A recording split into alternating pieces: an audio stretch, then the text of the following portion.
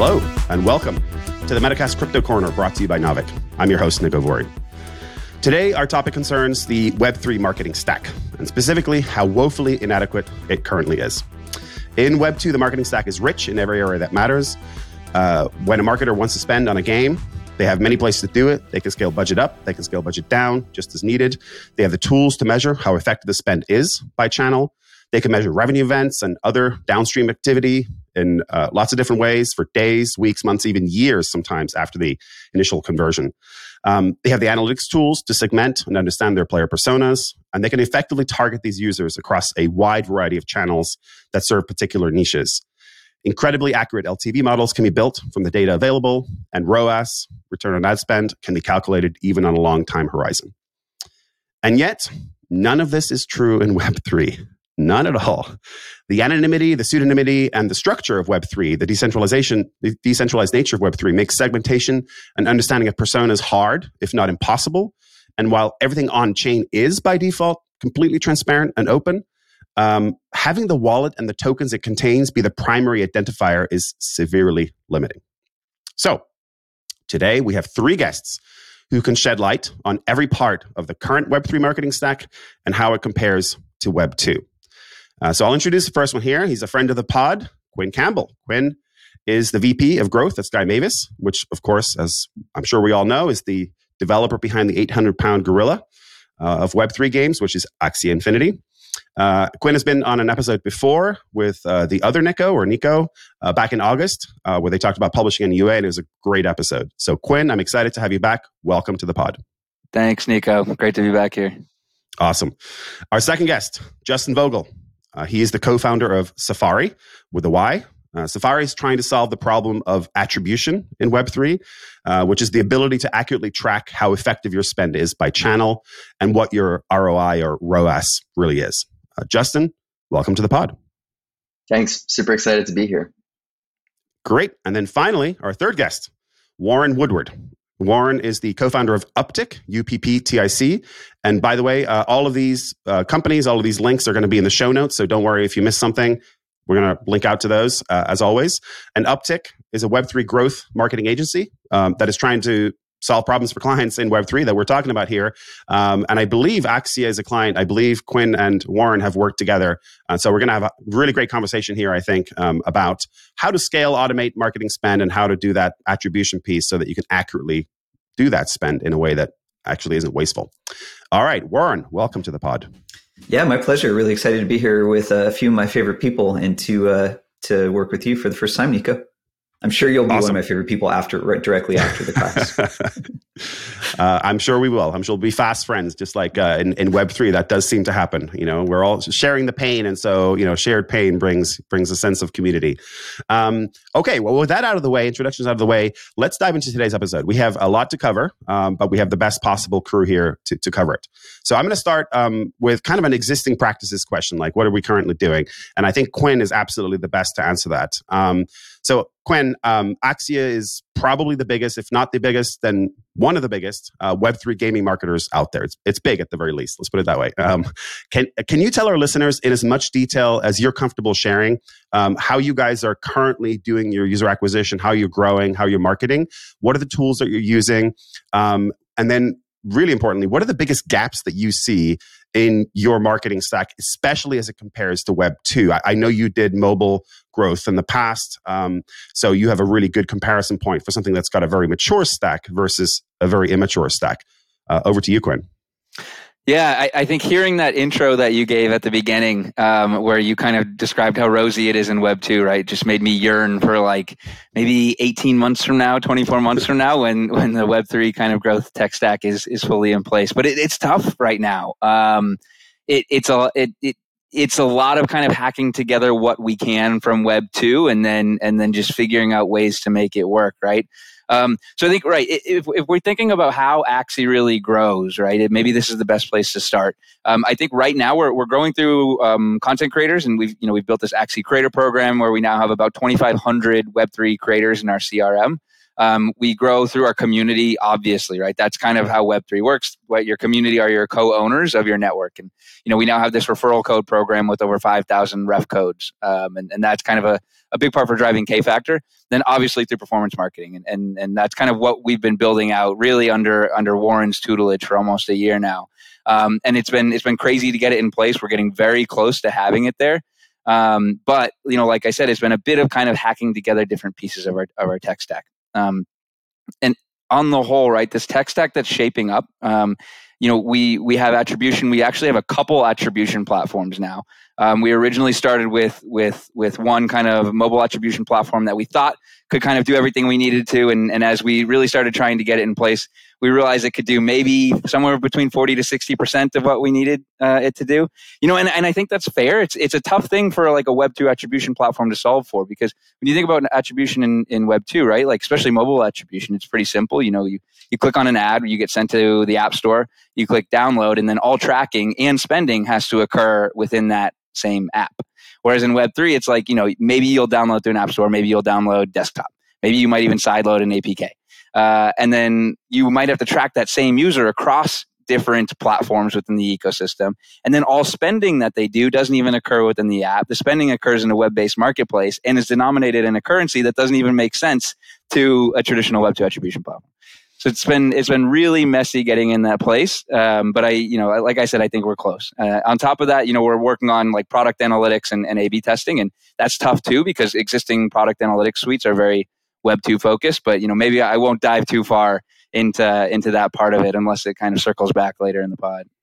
Yeah, and if I can just piggyback off of Quinn here, it's definitely been. Quinn's team and our team at Uptick have definitely been in the least fun part of the kind of growth marketing rollout for the last many months, which is just like getting the piping to work. But they're definitely one of the most forward-thinking teams. And to echo Quinn, about a year ago, I was speaking to most of the leading existing measurement providers in mobile. Just like, hey, what are you doing for Web3? Are you tracking it? Are you interested? No one was even really tracking it yet. And now, fast forward, 6 to 9 months, all of them are selling Web3 attribution, but there's not actually anything new. It's just the classic, when you hammer, everything looks like a nail. They're just what we're seeing is they're trying to sell and convince companies that, oh no, this legacy thing we already have, this is actually fine. This will actually solve all your needs. And we're finding the truth is woefully inadequate. It's just, we need to go back to first principles to solve for Web3 attribution to some degree. And that's what we have not seen the existing segment leaders doing that so far. Well, I mean, that's a perfect lead in for Justin here. I was going to do exactly this anyway. I was going to go to you, Warren, and say, hey, what are you guys doing with Axia? And then jump onto the last piece of what Quinn was talking about, which is, the attribution piece. Justin, talk a little bit about what are the holes in that attribution layer, especially as it compares to Web 2. Why is it so much harder in Web 3? What is it that makes it, people think they can do it, to Warren's point, folks are out there saying oh yeah, we can do it. We can figure this out. And then they can't. What is it that makes it so hard? Yeah, I think that Quinn touched on one of the really big ones, which is that, in Web 2, you're driving traffic to your first party application, and then all of the action sort of happens there in a predictable manner. But in Web 3, for a DeFi company, for example, they might buy your token on Coinbase, they might buy it on Uniswap, they might buy it on your website. A lot of the activity actually happens away from your first party application when we think about downstream revenue metrics. And so when I think about attribution, the questions around attribution in Web 2 is really on the front side. The top of the funnel was where all the messiness was, which is you saw something on Twitter, you clicked a link from there to somewhere else, and then 7 days later you thought about it, and then you went to the website and bought the thing. And going to the website and buying the thing was the simple part in Web 2. But now I feel in Web 3 it's the opposite, right? It's people are coming from a select few number of channels, Twitter, Discord, somewhere else. But then where they actually buy the thing, there's a huge amount of complexity on that. Do they buy it on Uniswap? Do they buy it on Coinbase? Do they buy it in your marketplace? Do they buy it in another marketplace? You have tokens, you have NFTs, you have multiple different revenue products that get purchased in lots of different places. And I think that that's where a lot of the complexity comes in, is where are people buying the thing in Web3? And then the second big gap I would say is I think that there's been a lot of resistance against, doing attribution of any kind in Web3. And for attribution to really work, the ecosystem has to work together. And I think that's the other big missing gap is wallet companies, NFT marketplaces, all of these other companies will have to come together and share data in a certain way in order for attribution of Web3 to work. And that just doesn't exist at all today. So whatever attribution player comes about, I believe will need to get the ecosystem to work together in a way that is privacy friendly and makes sense. I can see both Warren and Quinn, you want to jump in on this, but I'm going to ask what would be arguably a dumb question or a naive question. I'm going to throw this challenge, like, isn't everything on chain transparent? Like, doesn't that make life easier, right? So yes, it's all happening all over the place, but like, if it's all happening in the same wallet or a series of connected wallets, which is not impossible to track, shouldn't that make attribution actually easier? So let me just throw that question out there. Like, what is preventing somebody from just connecting the dots between the wallets and the transactions and the tokens in those wallets and creating an ecosystem of connected wallets? Like, wouldn't that be a marketer's dream to be able to know exactly what they've bought and what's sitting in that wallet and how much they've spent and when they bought it and exactly what the exchange rate was at that point in time, and like that's literally like the exact amount of spend that they've done? Like, isn't that the dream? And why is that so hard to make work as an attribution play? I think that definitely is the dream, and I think that we're also working towards that dream. But I do think that there is complexity there will always be some off-chain events that need to be tracked. So for example, a lot of growth happens in between the sign up and the activation. The activation will be on chain and that's all great, but there's still this, what happens in between that might be captured in some, on-chain apps, off-chain, and that gets lost. And so it's hard to trace the trail. And I think that some of those types of questions will be made up through partnerships between these different companies in the ecosystem. That's very, very, very, very missing today. Quinn, I saw you were dying to jump in there on the last one, as were you, Warren. So yeah, go for it. Well, I think actually to that last point, right? I think what Justin is building is super, super cool. I've got a bit of a high level kind of flavor of it in a call not too long ago. But what I'm starting to see too is one project in particular is building like this kind of Web3 CRM where they're actually able to start linking off-chain accounts and off-chain actions to wallet addresses. Which is really, really cool. Suddenly you can see a wallet address and you can see the Twitter account, like most likely linked to that address. And then you can start to really build a pretty robust profile. What they're also solving for too, which really impressed me, is like people having actually multiple hot wallets, and they're even able to identify which ones are their cold wallets. And just through a couple really strategic measurements, they're able to put this together. And once you do have that holistic kind of profile of one person or one like pseudonymous entity, maybe we call them, I think it does get extremely powerful for targeting them, especially in a future where our wallet truly is our sign-on on most websites we're interacting with, even with IRL events as well. I think it does get powerful. We're just not quite there yet because the wallet isn't your ticket for everything. Yeah, at the end of the day, it's just a challenge of how do you make the join. And to your point, Nico, I think if someone were building an attribution provider from scratch for Web3, such as Justin and his team are one team obviously looking at this area, I think to your point, there's actually a lot more tools available versus like going from zero to having full mobile attribution, back in the day. It's just that the existing solutions were built for a different problem. And everyone's just a little late to the game with getting started, or at least like the legacy companies. The point I wanted to add following Justin's initial comments were everything he says is correct. The scary thing is this is still not the full puzzle, because we solve for Web3 attribution. Our thesis uptick is like, the early generation of like huge winners are going to be models similar to what Quinn and the Axie team are doing, which is like hybrid economies where there's free to play onboarding and you can have, traditional free to play gaming, but then layer in Web3 in an opt-in way. So now you have like two disparate data sets. You have to join two disparate economies. And then you factor in cross-platform, which is also where most leading games are going. And you have another set of, traditional mobile attribution is device based and really bad at talking to each other when a user goes cross-platform. So we have these additional complexities beyond just the unique problem of Web3 native attribution, that when you start talking about all these things layered on top of a product like Axie, you start seeing why it's such a headache to just get I put $1 in and I want to know what my return is. Yeah. We'll come back to attribution, I'm sure, because I'm sure we could riff on this for a while, but I want to actually touch on something else here, which is a great place where you just ended, Warren, which is like, I put $1 in. Okay. So let's talk about, so we were just talking about, okay, what we just talked about was we've already put the $1 in. Now we're trying to figure out like, okay, what is that dollar doing? Like, what is that user that cost me $1? What are they actually doing? Let's talk about finding those users for $1.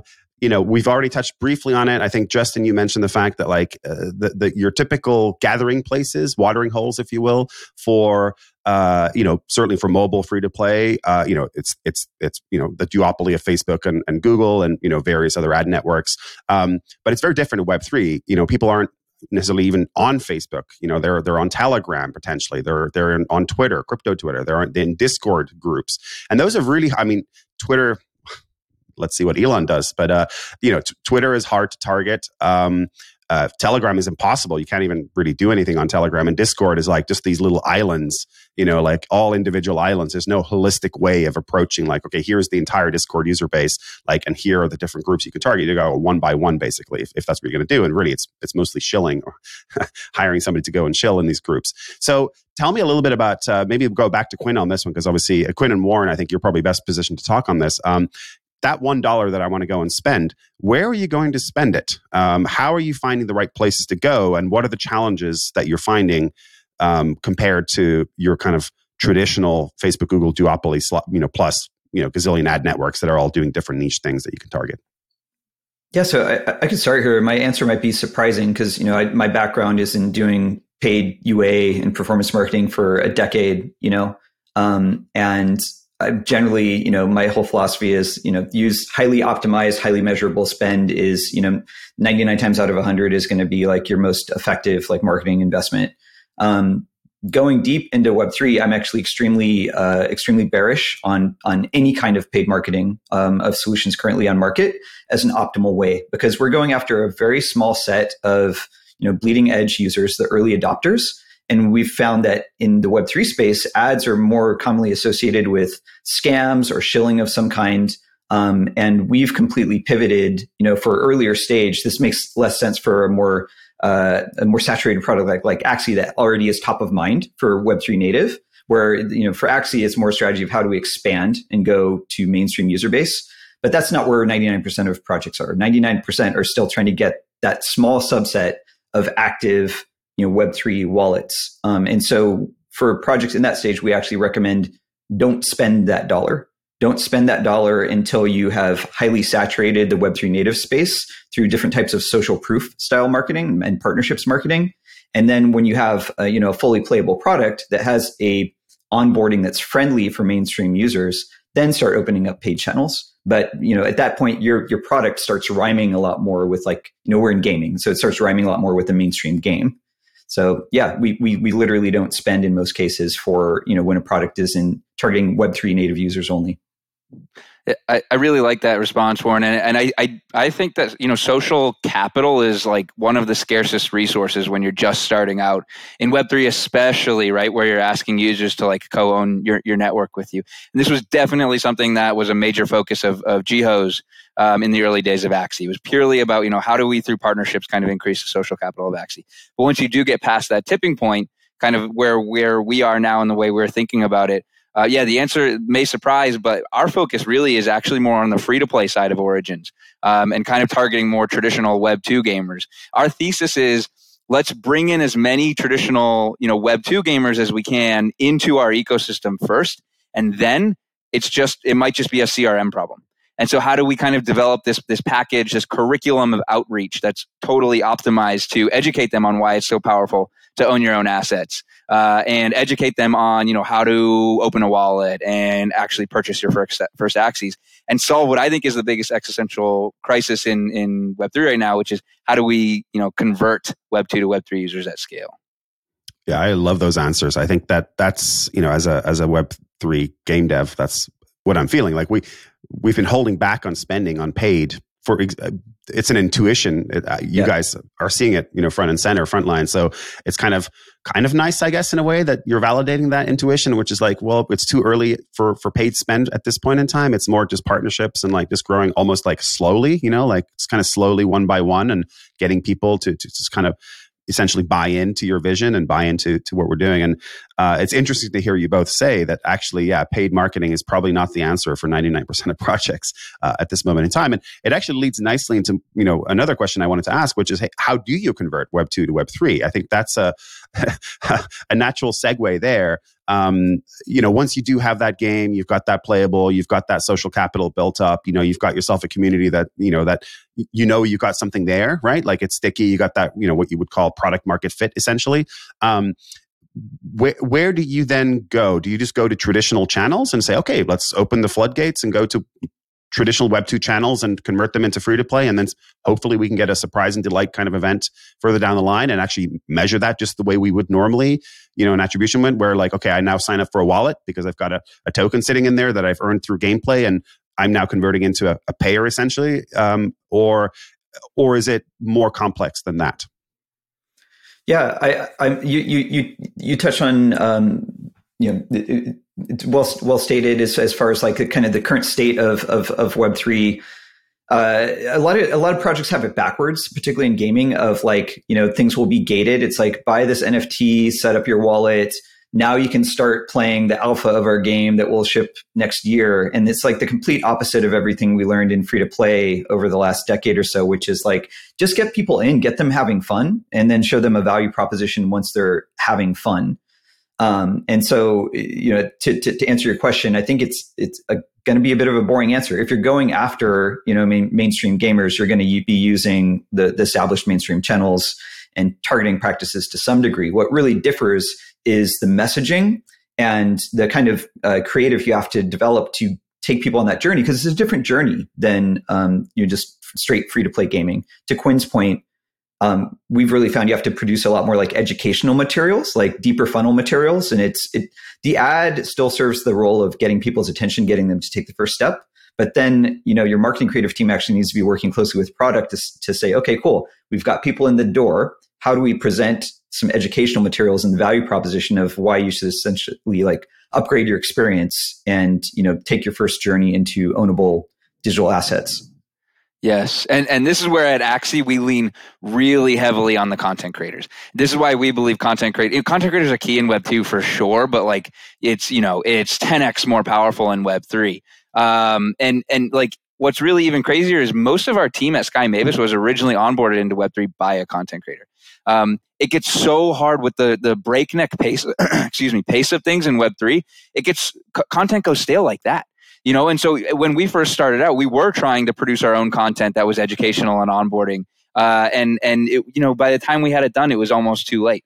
And so now through our creator program, we're able to incentivize our creators to basically do all of that community handholding and education for us. And that gets a lot more powerful. So I'm going to circle back a little bit to attribution here for Justin, because this journey from, and we alluded to this earlier already, but this journey from Web 2, free to play, traditional. Oh, Web 3. Now we're converting into something different. Okay, now maybe I have a wallet. Now maybe I have tokens in the wallet. Oh, maybe I'm earning crypto in a currency that doesn't make any sense. We've gone from dollars and cents. I'm spending US dollars to acquire traditional Web 2 player, just like you would normally, and then suddenly it converts into crypto or tokens or something that has uncertain and certainly volatile value, if nothing else, right? So Justin, talk a little bit about how you guys are thinking about that journey, because that is a very different journey. It in some ways, it's exactly the same as what we're used to, and in other ways, it's completely different because you go from one paradigm to another. It's almost like you're crossing a chasm. I mean, you're not getting red pilled because it's you're there for the game. You're just there to play the game, but you're kind of crossing a border essentially from one country to another, and suddenly the currency is different, right? You're going from US dollars to euros or whatever, the analogy, and even more than that. It's like you're going from I'm not carrying any luggage to suddenly, oh, I now have a token, I own this thing. So how does that change the equation? How does that change the attribution? How does that change the LTV calculations as you're getting these downstream events? Like, do you suddenly cross a border into, oh, this person, this player is much more valuable? Or is that too simplistic? Like, what changes in your mind as you're thinking about these calculations on the attribution side and the LTV calculations? Like, does it suddenly like 5x or 10x, or is it just like an incremental thing, or does it not matter at all? Is it still just the same kind of equation? A lot of questions in there, but I'm super curious about, because this is the journey that many of us Web3 game devs are going to be taking, right? We're going to be going from this, I'm just building a really fun game. I'm using blockchain technologies and tokens and NFTs to create more interesting gameplay experiences, more valuable, more fun, more engaging, whatever. Game designers are going to decide. But that's the journey we're going to be on. And I, for one, have no idea how to think about that, that crossing of the border piece. So, Justin, yeah, over to you. Wow, you really stuck me with the easy question over here. Hey, you're the attribution guy. You know, that's what you're here for. Yeah, I mean, I think that at this point in time, there isn't a great sense of LTV or most of these metrics that are so commonly understood in Web 2, and that's where a lot of the problem begins. Is that when we talk to so many different companies, many of them have no idea what their ROI is, their ROAS are, et cetera, all these traditional metrics that we're so used to knowing. And LTV was already complex in Web 2, even with all the measurement platforms that we have out there. And I think that, I mean, I'd be curious to know what the Axie team thinks about LTV, but like LTV is like not understood by really any Web3 company I've talked to yet in terms of like what their LTV is.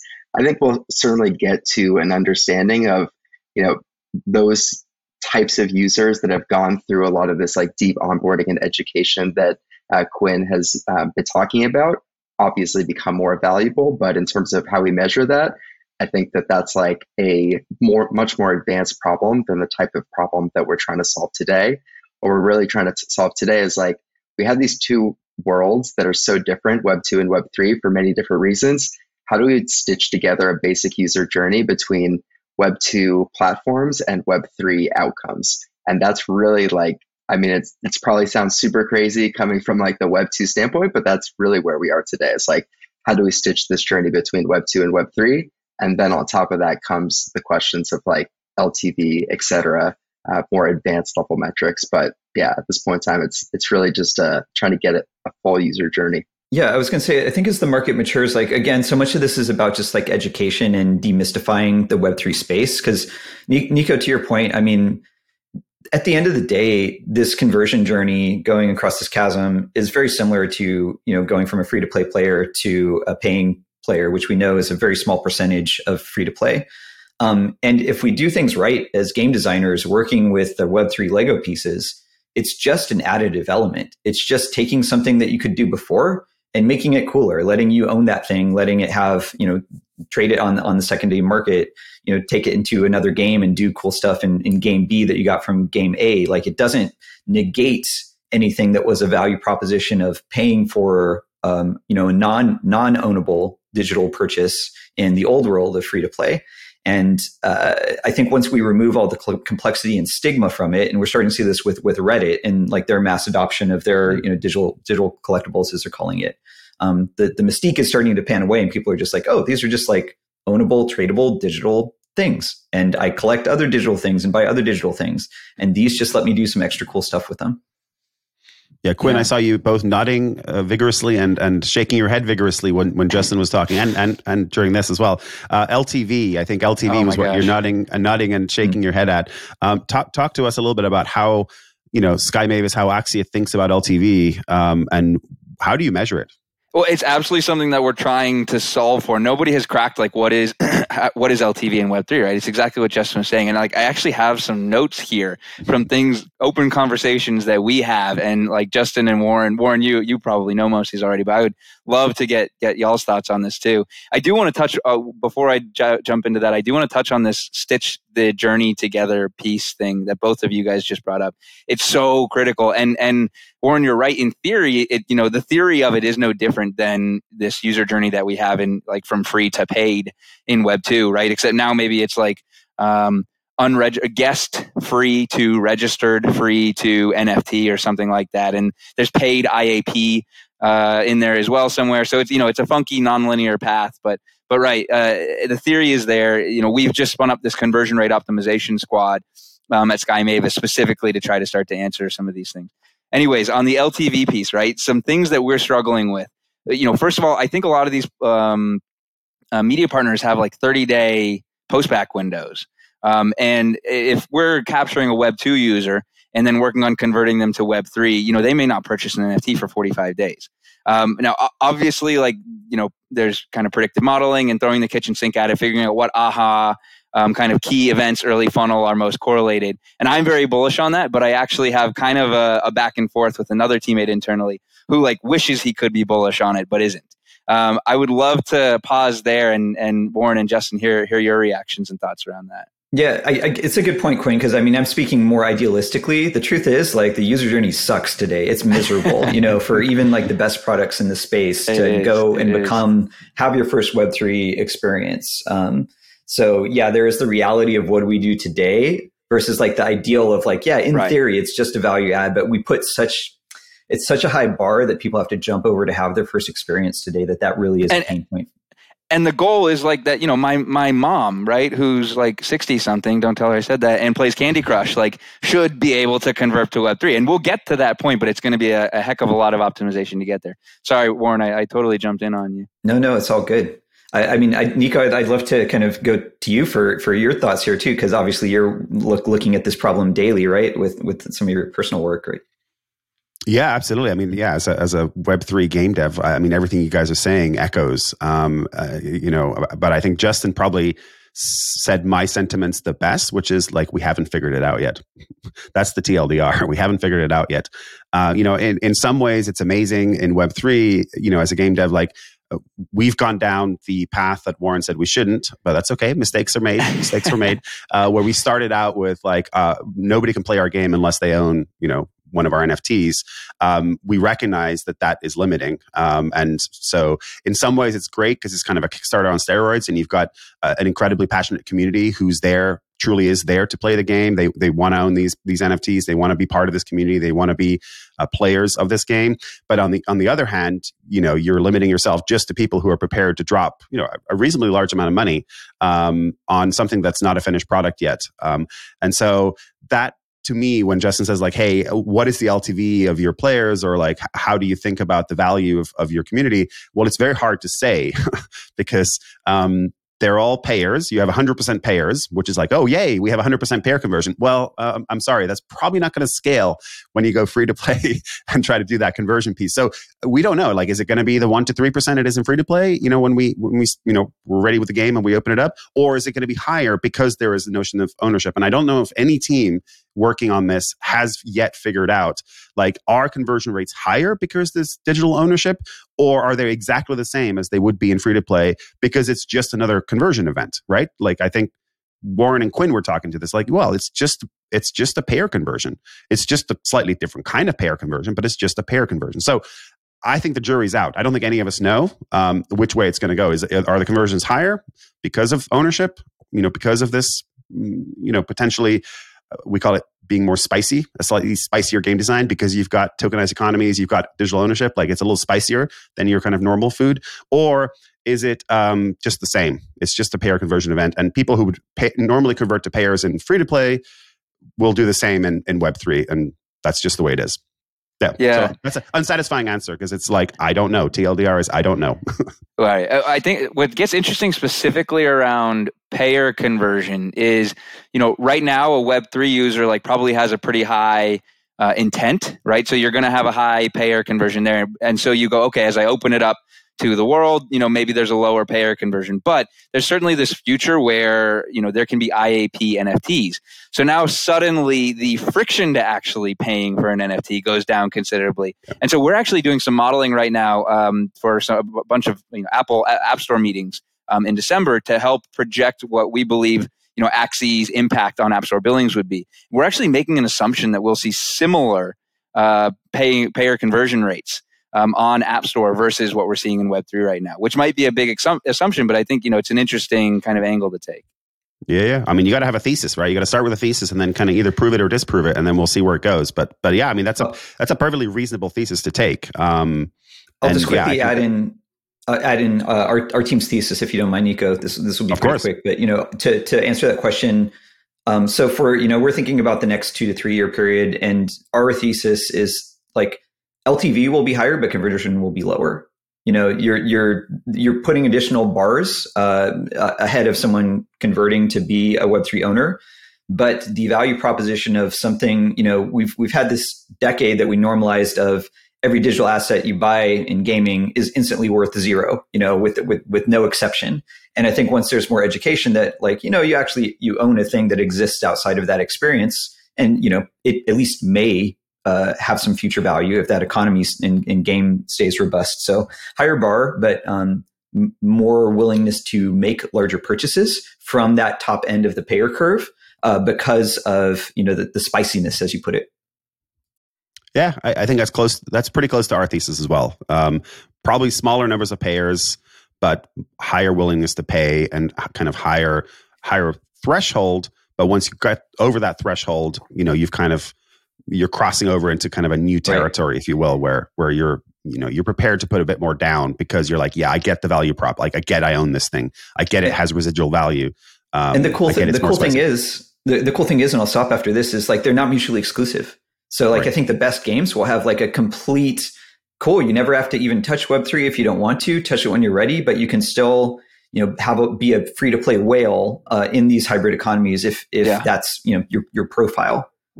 Yeah, that's a big struggle, or not struggle, but maybe fun challenge for us right now, which is, as we do scale, we need to have a Web 2 version of our game, if you will, that is feature complete and is very fun and can accommodate IAP Web 2 whales. But at the same time, it doesn't harm the Web3 experience at all, or make our our asset holders feel like they are missing out or they made the wrong decision. It's a really tough one to balance, but definitely that's what the winning, I think, NFT games of the future will be able to accommodate. Oh man, we are balancing that right now. Like, how do you introduce more assets potentially for free, potentially free to play, potentially not NFTs at all, without pissing off your existing holders? How do you make the game design fair for everybody who participates in different ways? Yeah, it's not an easy challenge. It's fun as a game designer, as a developer. It's fun, intellectually stimulating, but boy, is it not easy. So I'm going to jump onto something that we're kind of skirting around a little bit, and we've every comment has kind of been talking about it a little bit, and I'm just going to tackle it head on, which is, this notion of targeting segmentation, player personas. I'm going to come to Quinn on this one first, because I remember reading somewhere not too long ago that you guys have done a lot of work on player personas and really understanding what kinds of players and payers and scholars and, all of the different player types that you have. I think it was 11, but you're going to correct me here. It's a sizable number. Talk us a little bit about how you did that segmentation in the absence of, all the things that we've talked about, like, all the tools that we're so used to in Web 2. How have you been doing this segmentation and this player persona work? And can you talk a little bit about what these personas are? Because I found it absolutely fascinating reading about it, and it resonated strongly with me, at least. Yeah, it really is so different in a Web3 game versus a Web 2 game, right? Because, we have these 11 different personas or player archetypes that we've identified. And I would say only about half of them actually are gamers, or only about half of them actually play the game that often, right? And I think you could break that set of personas down along a fairly similar kind of line or set of archetypes that you would Web 2 gamers. But what gets really interesting is the part outside of that, because we have really hardcore community members who are only rare asset collectors, or who are only breeders or flippers, or we even have community members who do nothing but participate in our DAO governance discussions every single day. And they are just as much a part of our of Axie as somebody who plays the game itself. Now, what gets really hard on the assigning value to them side of things is, we almost think about there's two different types of LTV in our ecosystem. It's an instant LTV, which is really a traditional LTV measurement, and a latent LTV. And if let's say, Nico, I go and I acquire you through performance marketing, and maybe you don't actually spend in Axie, but you end up LPing a sizable share of tokens in Katana are DEX. Well, you've definitely added value. You are LTV positive in some way to the Axie ecosystem, but we have no idea how to measure that at the moment. The other piece too is on the games themselves, the gamers themselves. There are now like scholars. That's an archetype that doesn't exist in Web 2. And scholars can be a tough one because there are ways that they are positive to the ecosystem and there are ways that they offer like incredible growth channels, but they can also be LTV negative in that they are extractive. They're extracting value sometimes from the ecosystem on the whole. So there is this new balance of actually player archetypes that exists as well. I'd love to hear your thoughts on that, actually, Justin, because this once again is one of those areas where understanding like a conversion event, into something like a scholar, or a conversion event into something like a DAO, active DAO member, or something, an LP, like those again are just these really wacky events and things that just don't really exist. There's no analogy for those in Web 2. And that's where, again, we're talking about, or I was talking about, crossing from one country to the other. You're talking a different language, you're using a different currency. This is not monetary, but this is incredibly valuable. And I agree with you, Quinn. Like, we have a similar situation where we have a whole bunch of people who are just sitting on the sidelines. They're not holders. They're in the Discord. They're active. They're chatting. They're excited about the game. They're waiting and seeing. And they're net positive. Oh my, right. They're a massive net positive, but they haven't converted yet. They may never convert. They may just be there for the community, but we wouldn't want to lose them at all. Like, right. They're amazing. Like these are people that are just a net positive every step of the way, every single day. In some ways, more so. Right. And you might even buy more of them if you could. It's right, crazy. Exactly. And so that's why I want to jump on Justin here, because that's just one of those things where, like, how do you measure the value of that? How do you even start thinking about measuring the value? Like, I certainly don't have the answer at all. I think that I give you all the easy ones. I give you all the easy ones, Justin. I think that on the measurement side, I think, what we're really talking about here is like, how do you measure the value of community? And a lot of these personas fit more into community than into the people who are actually purchasing with like revenue dollars. And I think that, attribution will take care of the people who are actually purchasing. But I think that there's like a larger existential question here of like, how do you measure the value of community, especially when community-led growth is such a core channel to so many of these companies? And honestly, so for me, like, we both have the attribution products, but we also manage our own community. And we actually started as a community. So we built a community of Web3 growth leaders back in February and have been engaging and nurturing this community over time. And there's so many interesting positive outputs that come from a community that I think you'll just never be able to measure. That really impacts your brand in very positive ways. There are probably lots of these scholars that are interacting within Axie's ecosystem. They're creating friendships together and like sharing the brand in lots of ways that are very a-traditional. And we see the same within Safari's community as well. Like, Safari, a member told me recently that they used Safari as a talking point in one of their interviews to get their first Web3 growth role. Our community does not exist to get people jobs, but like, that is a powerful brand mechanism that this person had this really positive experience through learning in our community, from learning from other people, and they're going to remember that forever.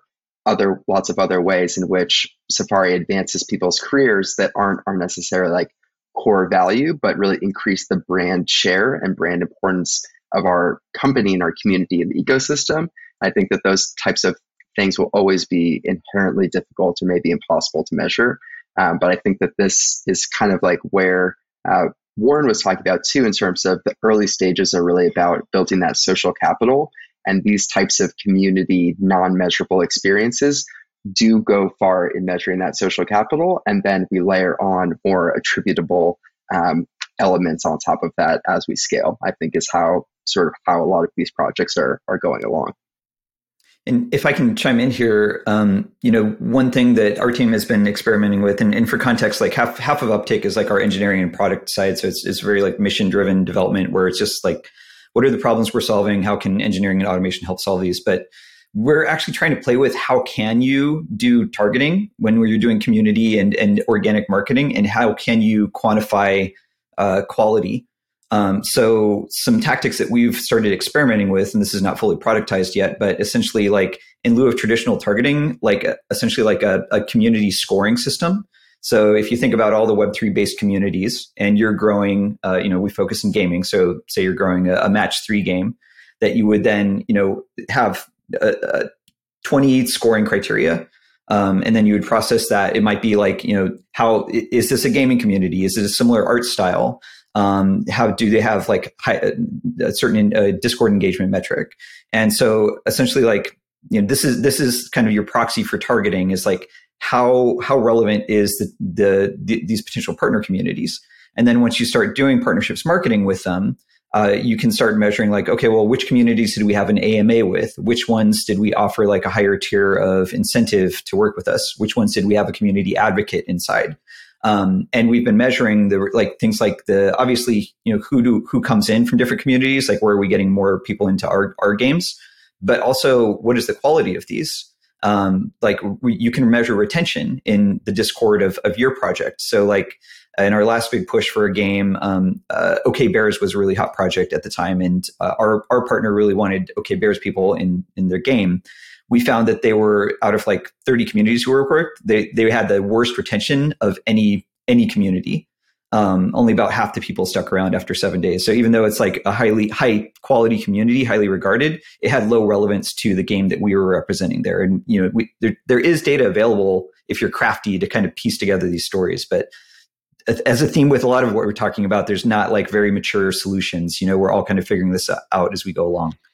Yeah, the affinity piece is so interesting, and I'm going to poke at that a little bit. I'm going to come back to partnerships marketing, because that's it's a term that I know it's a thing, and obviously it's all about partnerships and these different communities kind of coming together. I want to poke at that a little bit in a second, but first I'm going to come back to affinity. So I used to run Zynga Poker, and then a free to play slots, a mobile game. And free to play slots is an interesting category because the affinity piece is so powerful. And it kind of highlights the point that I'm going to make here really, really well. If you're a slots player, you're a slots player. And you're going to play lots of different slots games. We used to call it you're promiscuous. You'll try different slots games. You'll try almost all of them. You'll stick with a few, 5, 6. You can't play all of them all the time. But the ones that you really like, and you're going to convert it to pair in those. And you might not convert it to pair at all in others. And so this affinity piece is not just like, oh, you're a slots player, I'm going to target slots players. Like, you need to target slots players that play certain kinds of games. And we developed this classic style slot game, one-armed bandit type game.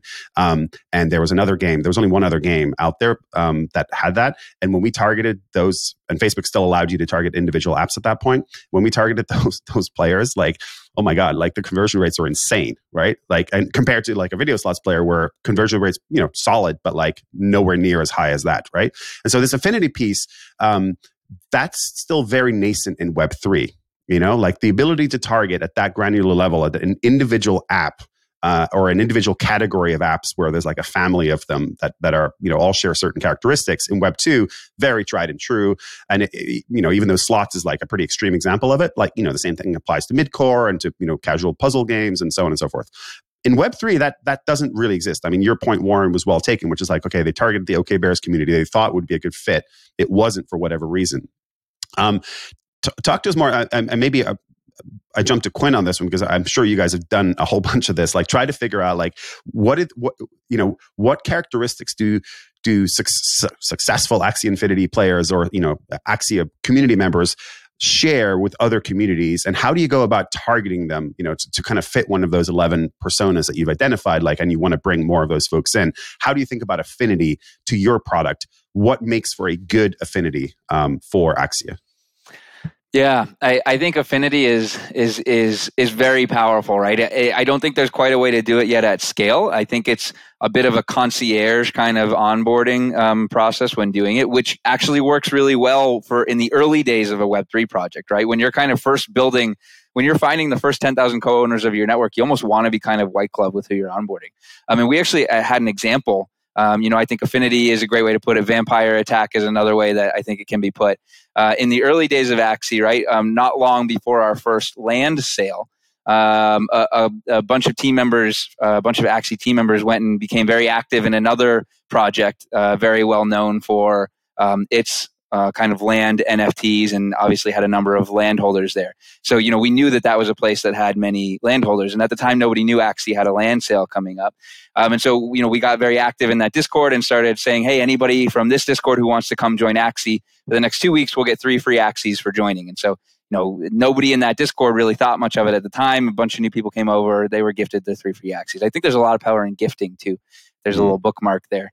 Anyways, 2 weeks later, we announced our first land sale, and we had these kind of high intent landholders from another project, this affinity there, who we knew would be really good fits. A number of them actually never ended up going back to that project where they first came over from, and many of them are actually still our biggest kind of landholders today, and like have become our whales building alongside us. So there is a lot of power in affinity. I just don't think it's at scale yet. It's more of this kind of white glove service. Yeah, is that something you guys are doing, Warren? Like, obviously you are, at least on a kind of a handhold basis, but like, is this something that can be programmatically done? Is there a way to identify different communities in Web3 that share certain characteristics that you'd be like, hey, client A, like you should go to B, C, F, and G because they have great affinity to you, but don't go to E because E is not a good fit. E is the OK Bears equivalent of like, that's not, they look good, they look sexy, but like, that's not your fit. That's not your community. Yeah, we're a really long way from this being able to be done programmatically. Like whereas in the traditional UA space, so many of the leading channels have evolved to some level of like hit the big red button and pray.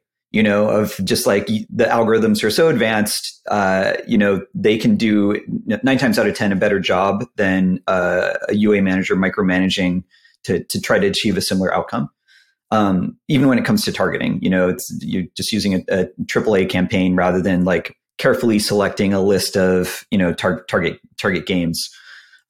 For Web3, it's still very human-based, very relationship-based.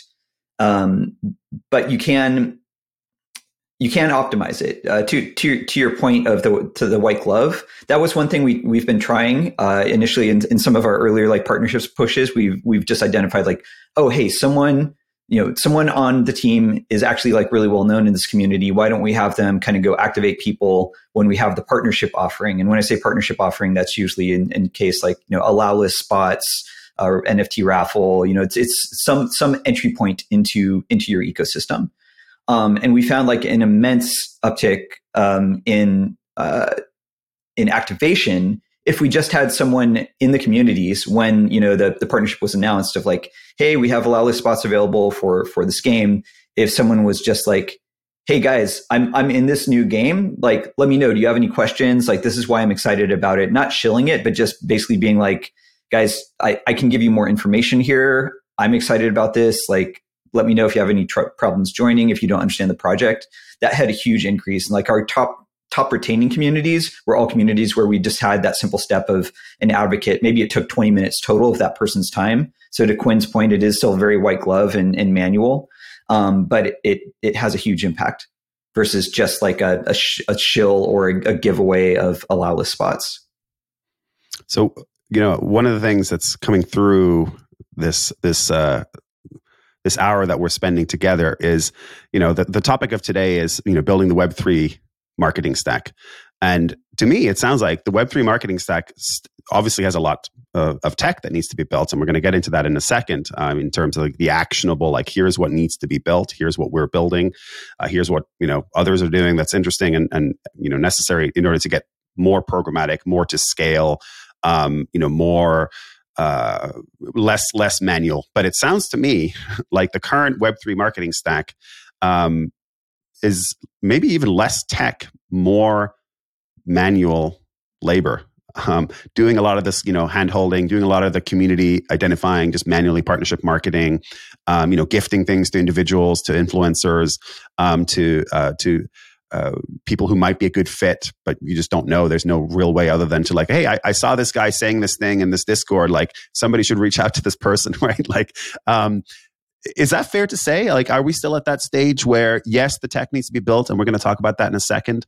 But is it very much like it's so nascent that we're still just doing these things kind of, person by person, community by community, and not really at scale programmatically?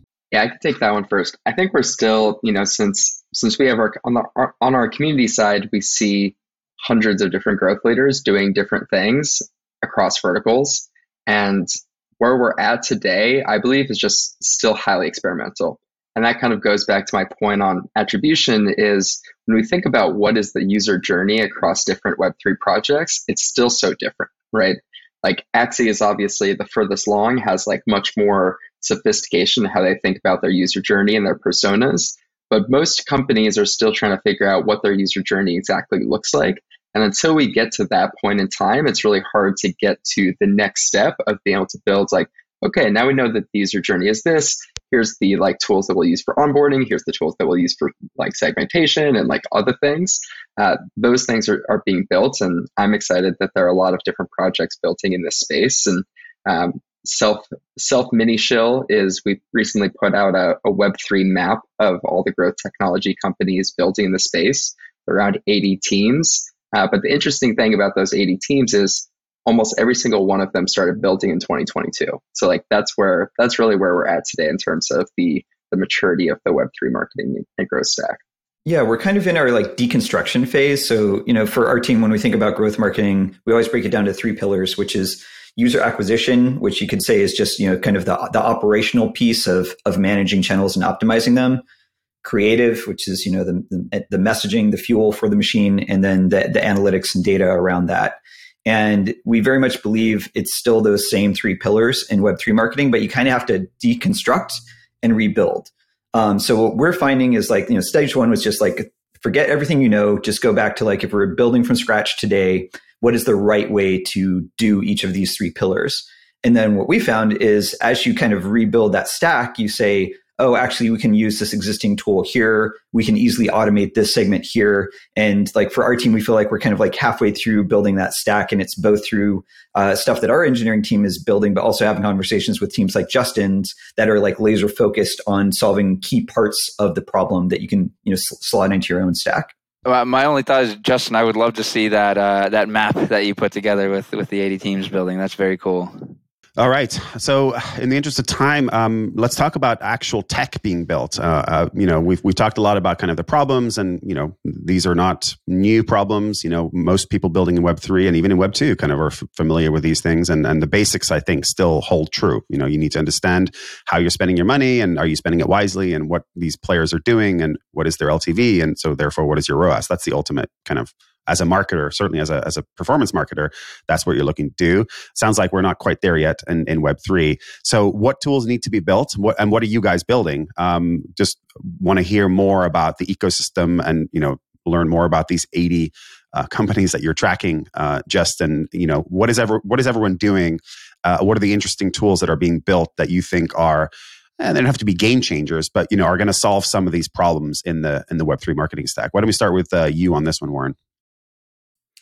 Yeah, sure. I'd say there's a couple of areas that our team is focused on building right now. In the meantime, while we're waiting for like fully mature Web3 native attribution solutions to come to market, we're really focused on like an insights layer and having our data engineering team kind of fill gaps and do those joins manually, to start, and automating those flows. So, when we start working with a game, we can say, okay, cool. Well, how are you tracking at a user account level? What is your existing attribution stack? And then we'll basically go in, what we do have automated is the reporting once we make the join, but we're doing some amount of manual work to piece these things together. Once, solutions like, what Justin's team is building, like Spindle, like some of the other Web3 native, I think that part of our work will become less important. But then once you have that data, a lot of it rhymes with Web2 stuff of like predicting LTVs, measuring ROAS, yada, yada. So that's like one area we're really focused on is like bridge solutions there. The other is for this early stage partnerships marketing. Now that we have some proof of concept, established a playbook, how can we automate like, generation of Discord tracking codes? How can we automate measurements around which communities have joined, the quality of those communities? And launching like a Web3 native partnerships marketing module. Like we always just build the stuff that we want to use. So like we're in the process of like, cool, we know what we want. We're prototyping that. There's not an existing solution. I'd say those are the 2 parts. How can we do Web2 style marketing for the performance piece? And then how can we make kind of some new bespoke tools and automated process for partnerships marketing, which has a more prominent role in Web3? Justin.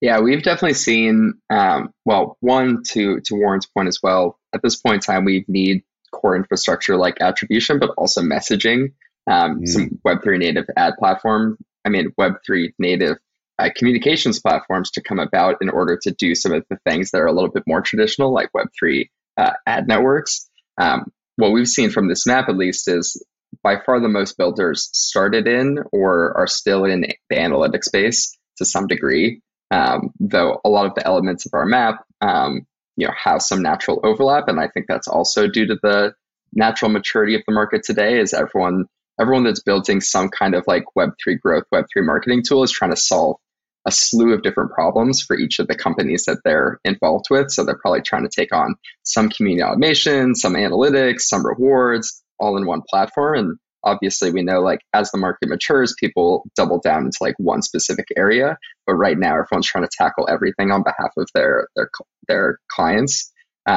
We've seen CRM as a space and a category has been the fastest growing segment in the last couple of months, and I think that that's because for two reasons that I think about. One, a lot of these companies started in the community automation space when like community was like all the rage during the bull market.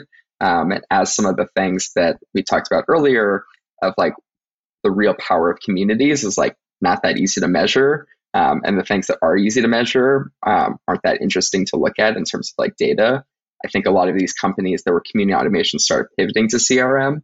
I think they probably pivoted for that reason, part one, and they probably also pivoted because like when you think about from like a VC standpoint, like who's the winner of community automation? Like it's like, who knows? Like community automation, community-led growth is like the new thing. So there's no like giant like behemoth gorilla player yet to look to and say like, I'm going to be the this of community automation. When you look at CRM, then you're like, I'm going to be the Salesforce of Web3. I'm going to be the HubSpot of Web3. And suddenly your like value prop and value add to investors becomes a lot more exciting. So I think that's another reason why a lot of these teams have started pivoting into the CRM space, because it's also something that you can do now to a degree. It'll definitely be helped by messaging and attribution infrastructure, but it's still solving a need today that certainly exists even without that infrastructure in place. Justin, that's really interesting. So does Web3 CRM / community automation, is that basically like wallet-centered CRM profiles plus Web3 channel marketing automation? I think that that's where we're headed. Where a lot of community automation started was really like, how do we do your like Discord analytics, Discord automation, those types of things. And then as the space has matured, they're starting to like add in on-chain data to like complete those profiles. And that's when they move sort of more into the CRM space than just like pure, like we're going to help you with your Discord analytics. Well, I would actually love to get Warren and Justin's thoughts on two things. There's, I'm seeing a lot of like quest-based kind of growth tooling being built and being pitched. And I've also seen one or two like soulbound token-based growth projects as well. Mm-hmm. Are you guys seeing much of that in market? What are your reactions to those things?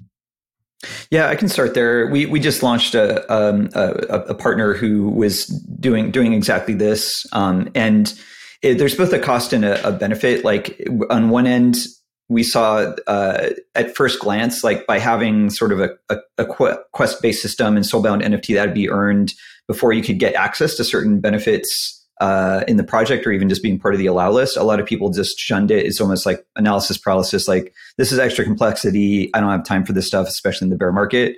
But once we found was like, once we lowered kind of the entry point and made it easier for people to start getting involved, it really helped with engagement of people actually, similar to free to play. Like the count of people doesn't matter. It's like, what is the quality and activity level of those people? So we've seen those kind of quest-based systems have a lot of benefit there, but it kind of hurts your top of funnel if it's not really refined. All right. Well, I think we are coming close to time here, and I want to respect your guys' time. So we're going to have to wrap it up there. There was a lot more I wanted to talk about. I wanted to talk about airdropping into wallets, like as an ad tactic. We didn't talk about that. I'm super curious about if that works or not. But we'll have to come back, and you guys are welcome back anytime. This was an amazing conversation. I learned a lot. Hopefully our listeners learned a lot too. And TLDR, we're so early. I know the cliche is cliche is there, but it's so true. It's so true across the board in terms of where we're at as an industry. So we're going to wrap it up there. I want to say huge thank you to Quinn, Justin, Warren. Thank you for coming. Thank you for your insights. It's been a real pleasure. Some leading minds here. We're going to have links in the show notes to everything you guys are doing. So be sure to check it out. And so just want to say big thank you to Quinn. Oh, definitely. Thank you very much, Nico. Big thank you to Justin. Thanks so much. It was fun. And thank you to Warren. Anytime, Nico. This was great. Loved hanging out with y'all. All right. And also a big thank you to all of our listeners. We will be back next week with more interviews, more insights, more analysis from the weird and wonderful world of Web3. Until next time, friends, stay crypto curious and feel free to send me any questions, guest recommendations, any comments. My email is nico@novik.co, and you can always find me on Twitter @NicoTheFin. DMs always open. And with that, until next time.